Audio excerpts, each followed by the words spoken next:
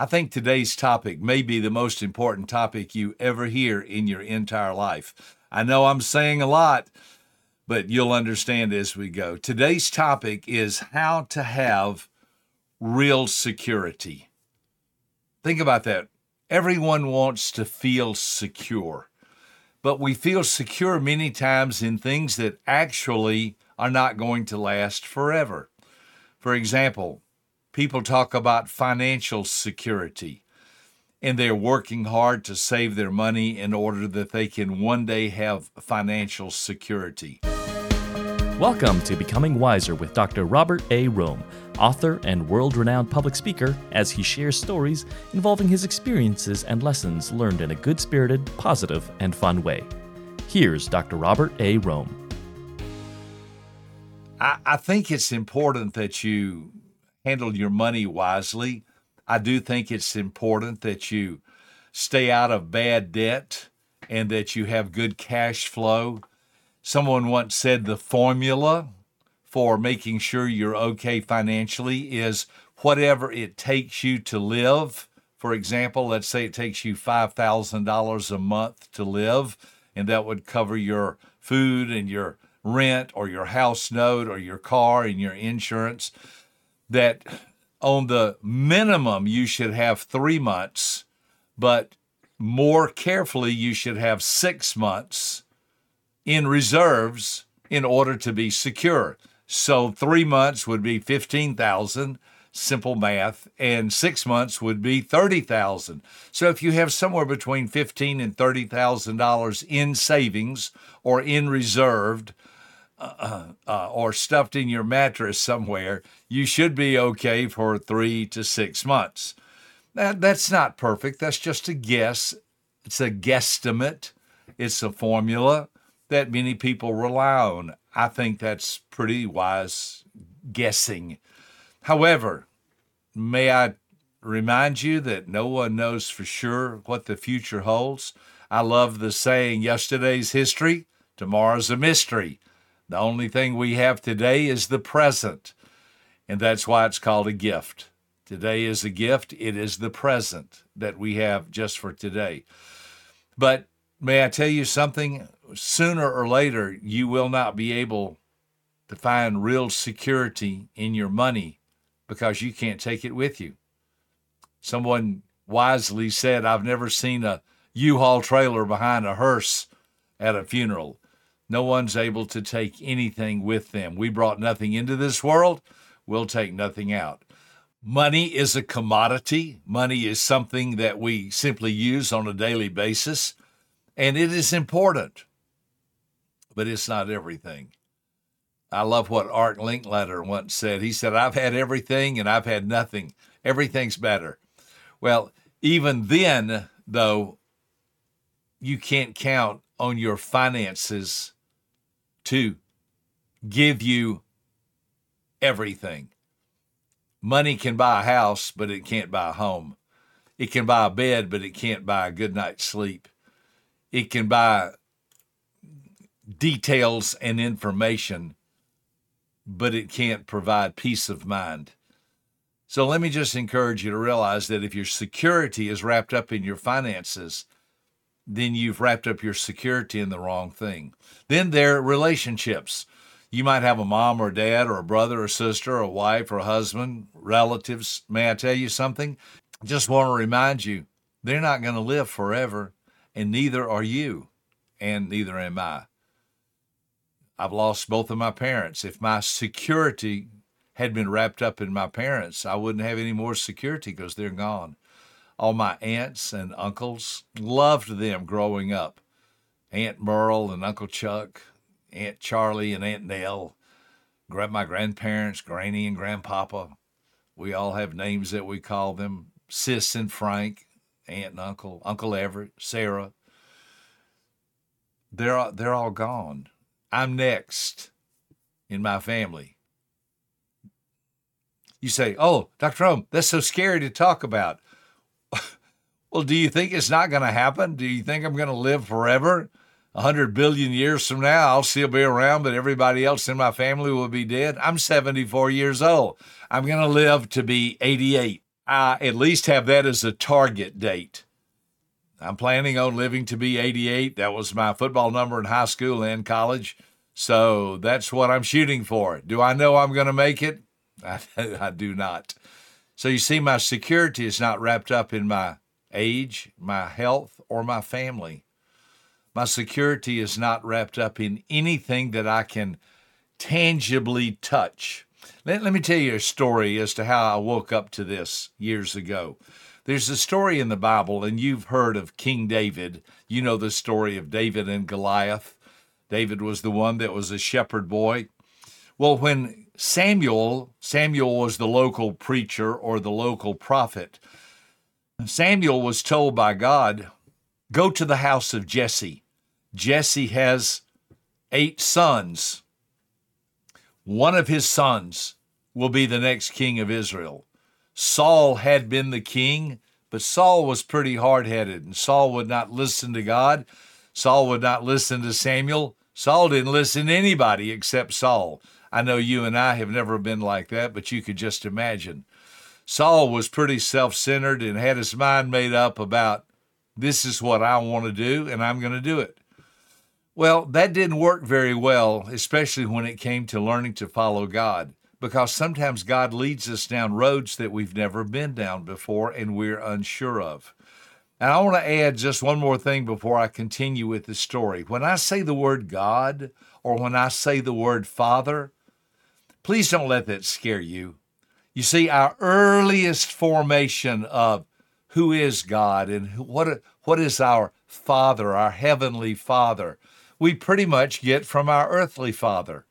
Even when we begin to form some kind of understanding about who God is, we sort of superimpose our earthly father. If you had no earthly father, God may seem distant to you. If you had a very controlling father, God may seem controlling to you. My wife had the most loving, kind, gentle, high S supportive father. She sees God as loving and kind and supportive.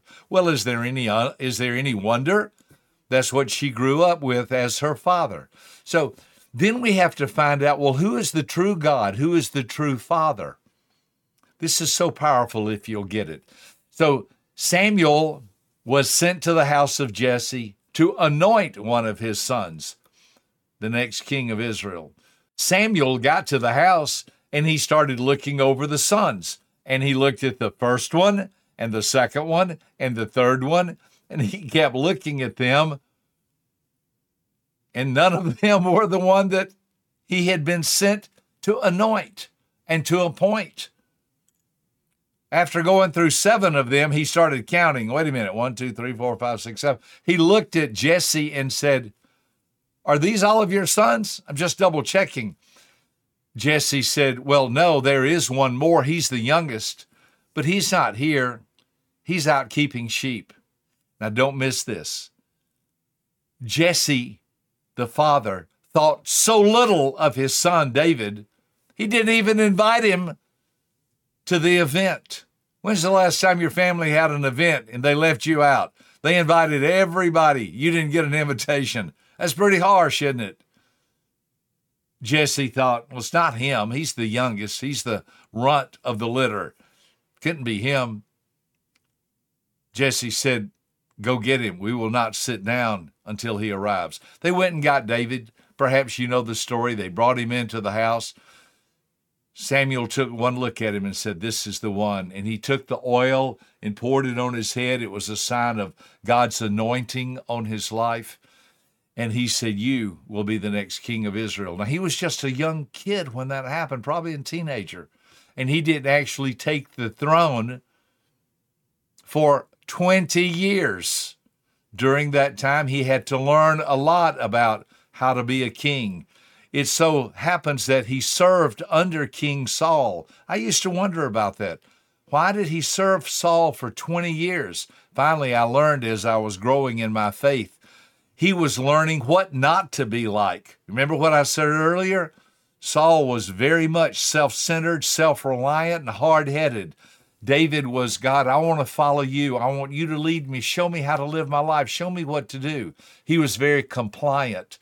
He was very moldable and makeable. That's why we know David was a man, you've heard it, after God's own heart. David's attitude was yes, yes, yes. What was the question?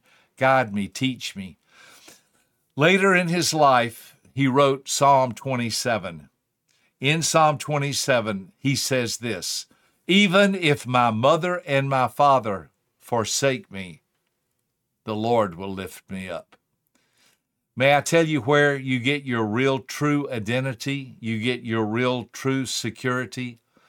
It's from God. It's knowing that you have faith in the Lord Jesus Christ. You put your trust in Him. He knows you. He created you. He knows you. He has birthed you. You've heard the expression, you need to be born again. You have been born one time physically. If you're looking at me and I'm looking at you, we've been born physically. But when you put your trust and faith in Christ, you're born again, spiritually. Someone wisely said, if you're born once, you'll die twice. You die physically, and then you die when you're separated from God forever.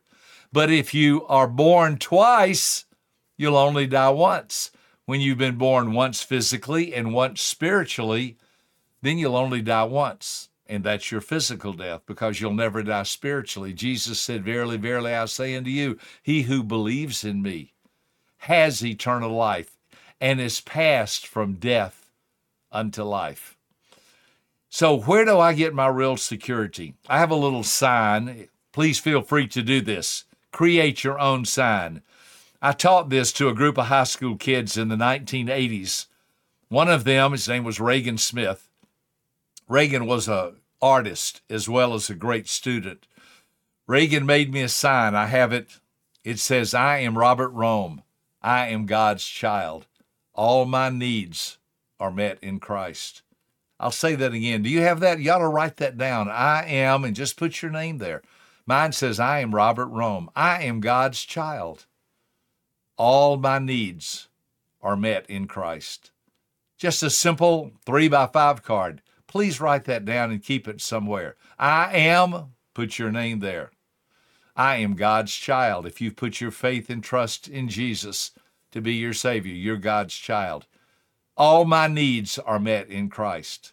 So where's true security found? It's not found in money. It's not found in relationships. And as I have alluded to in this podcast, I'm not going to live forever, and neither are you. So it's not found in our health.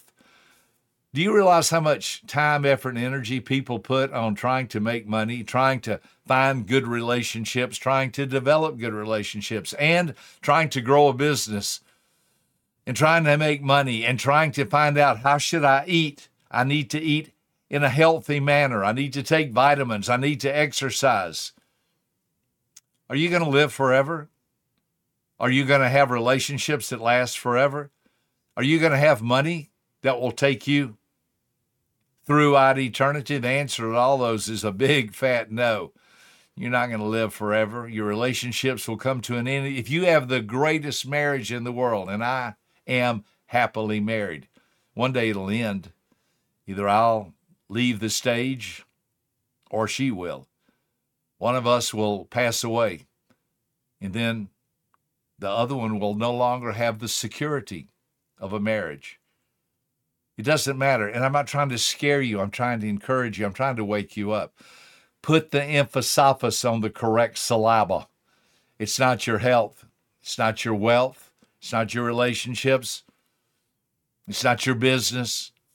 It's something that will last forever. You see, 100 billion, trillion, gazillion years from now, I'll still be Robert Rome. I'm God's child.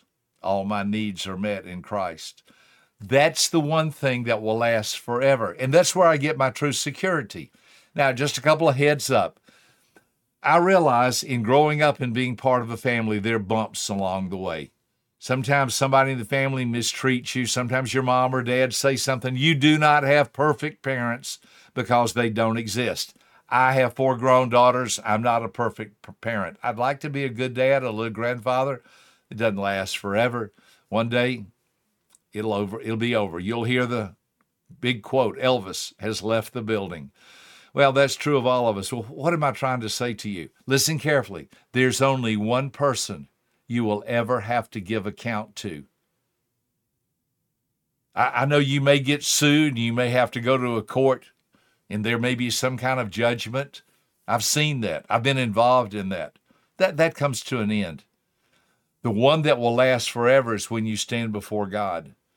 And the one question God's going to ask you is, why should I let you into heaven? I trust that you understand the answers. I put my faith in Jesus, that he died and rose again. My identity and who I am was wrapped up in him. And you'll be able to say like me, I'm Robert Rome, I'm God's child. You'll just insert your name there. I'm God's child. All my needs are met in Christ. I hope that's been helpful for you today. I hope you'll take the time to think about this. I want to say this in a humble manner. I'm probably the most secure person you'll ever meet in your life. I just love me. I love life. I love you. I love what I do for a living because I have my moorings tied up correctly in things that will count for eternity.